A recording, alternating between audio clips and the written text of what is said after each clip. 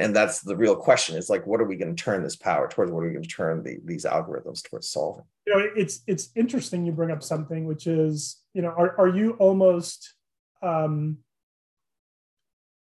organizations at some point need someone to manage the efficiency of AI? To your point, are we going to let AI kind of make us a little bit lazy in what we do every day? I mean, is there a KPI from my call center days? I have to sort of always come back to KPIs, right?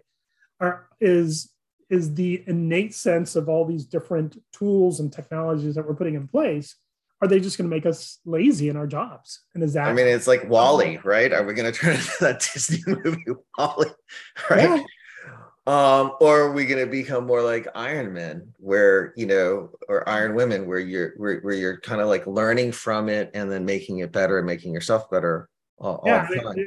You just mentioned pull-ups. I mean, I want to automate the heck out of that because I don't think I could do any. So, yeah, I mean, but imagine if you had AI that was supporting you to say the right amount of challenge with the right amount of recovery is this, and the right amount of effort, because you could easily injure yourself if you're not doing it. But if it took a look at it and it could evaluate and say, here's exactly what you need to do, here's how much assistance you need to do, here's how much recovery you need, but it's tailored, to your body type. Maybe it could help a trainer do that and give you both the path of least resistance. So in a way, it's lazy in that you're creating the most effective workout structure to achieve that goal based on a complex set of decisions.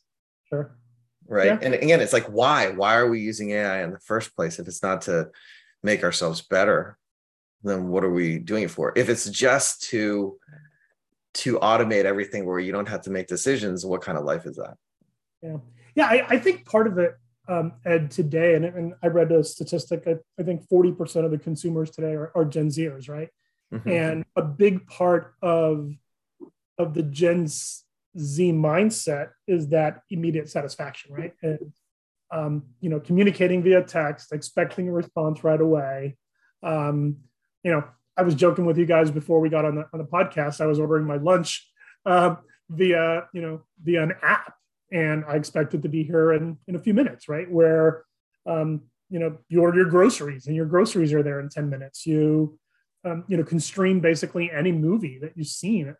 And I think just simplicity and combining that with just that need for immediate gratification, I think is a big part of it as well today.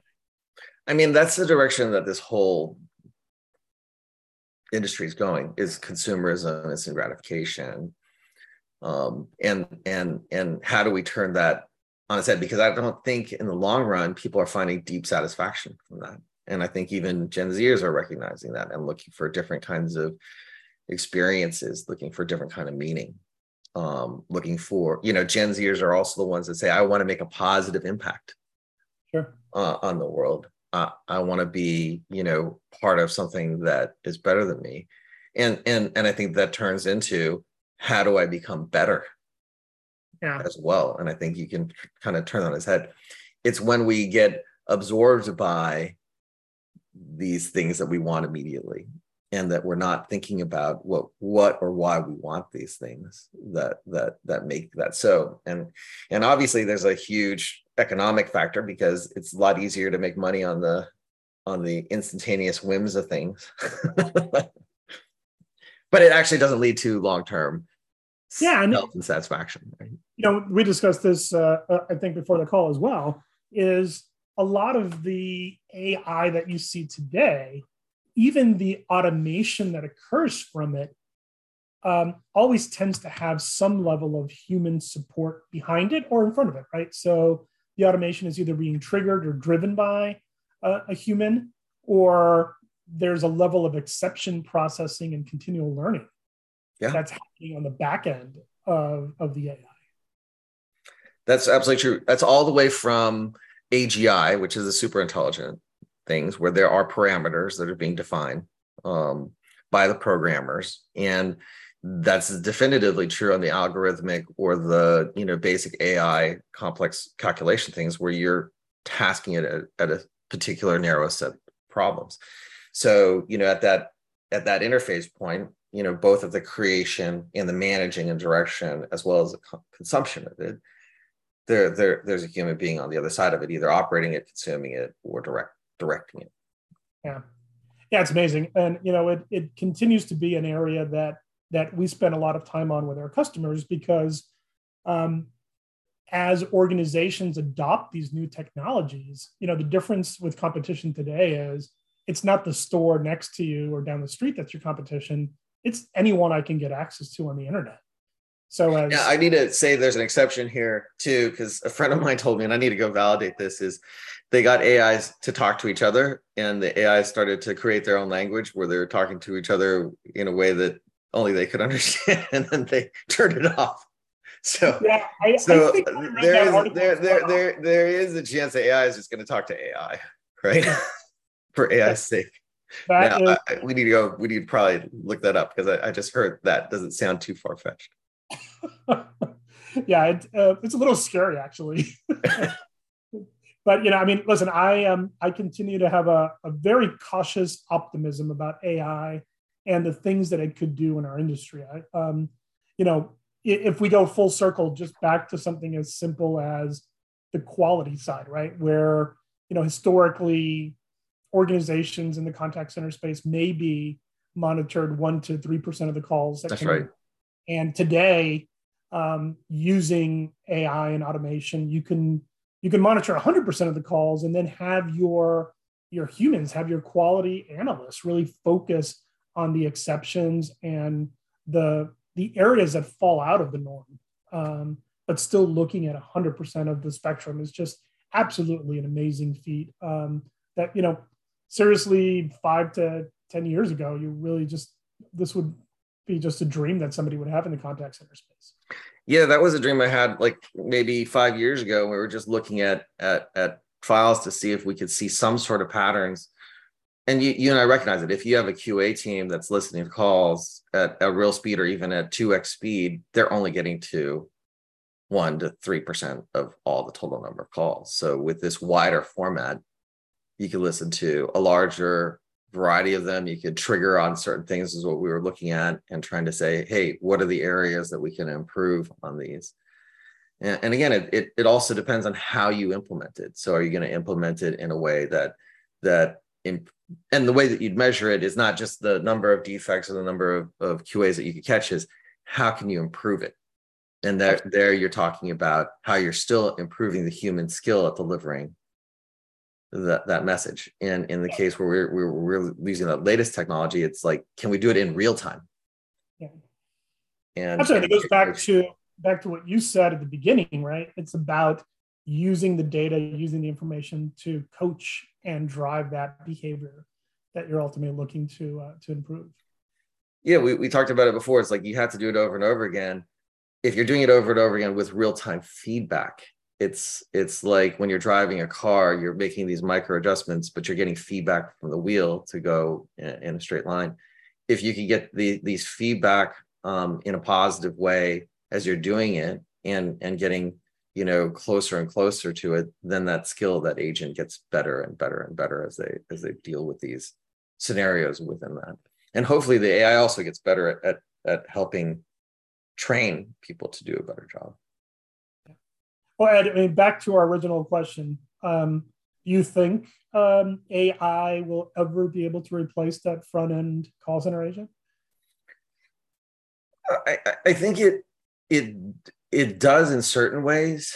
Just like automation has replaced different manufacturing industries, in that you can become more effective at customer service, or become more effective at helping as many people as possible.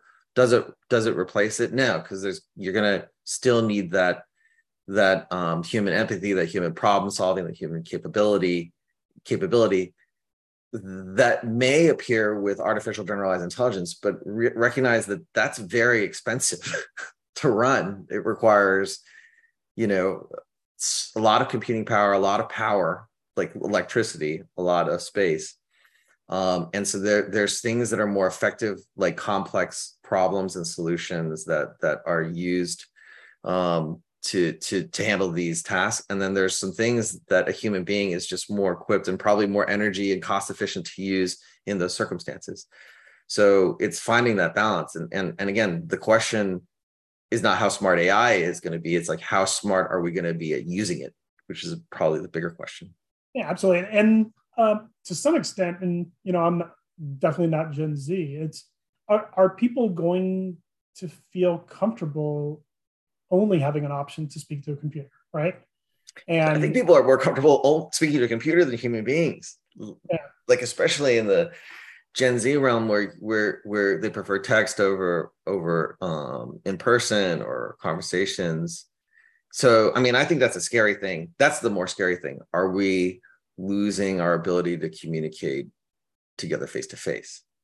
And that would be a negative impact of AI. Yeah, absolutely. Well, I continue with my. I'll throw in my term here: cautious optimism of coexistence with the two. There's, to your point, some great things that I think will come of it. Some things that we have to be cautious of as we continue to roll it out into the whole CX and contact center space. Yeah, I agree with you, and I think it's more than optimism or cautious optimism. It's as leaders in this industry, what are we going to decide? How are we going to use AI to enhance both the experience of our customers and the experience of our employees to make them better, to create better results, and more than optimism, like take that responsibility and make sure that you're asking those questions, not just turn them on to be lazier or for the instant gratification, but how are we making it better? How are we making it better for everybody that's participating with those tools? Well, Ed, thank you so much for your thoughts today. It's been great. And, it reminds me, actually, I'm working with a company that does AI automation for fast food drive-thrus. And just amazing some of the things that they're doing, but reminds me of the question we ask when we close out all of our podcasts, as in your travels around the world, share with us some of your favorite restaurants. I think food is memory, and I grew up in LA, so I'm going to give you 3 restaurants in that area that I love. One is Green Street Restaurant in Pasadena. It's a hole-in-the-wall place off the main Lake Avenue there. And they have this fantastic salad called a Diane salad. It's like a Asian chicken salad with sesame and peanuts and shredded chicken. It's the best. I've been eating there for 30 years and always order the Diane salad. Then awesome. In LA, there's another place called Din Tai Fung. Have you heard of that? They do these soup dumplings, and they're amazing. And there's always lines going at the time, around the block, but now they have multiple locations. And now here in Texas, the thing that I can enjoy is In-N-Out. So there's a couple locations here. So, on Saturdays I go through the drive-through and enjoy In-N-Out. So those are some of my favorite restaurants. That is awesome. Well, thanks again, Ed, and really appreciate your feedback. I know we've had a chance to work together, and just your ability to look at some of these business situations and really just come up with some phenomenal ideas and ways to approach the challenges has just been a great learning experience for me. So again, appreciate you jumping on to the podcast today. It's my pleasure. It's so nice to spend time with you and Alicia, as always. Yeah, it's great. I said to Miguel, actually, I think it was you, Miguel. It's like, I always get smarter after I talk to Ed. I always feel smarter after a conversation with him. So thank you so much. Really appreciate it. And thanks to everybody for tuning in and listening to another episode of CX On Point. And Miguel, I guess we'll be doing this again soon. And Ed, come back and visit, please. Will do. Thank you so much. Thank you, everybody.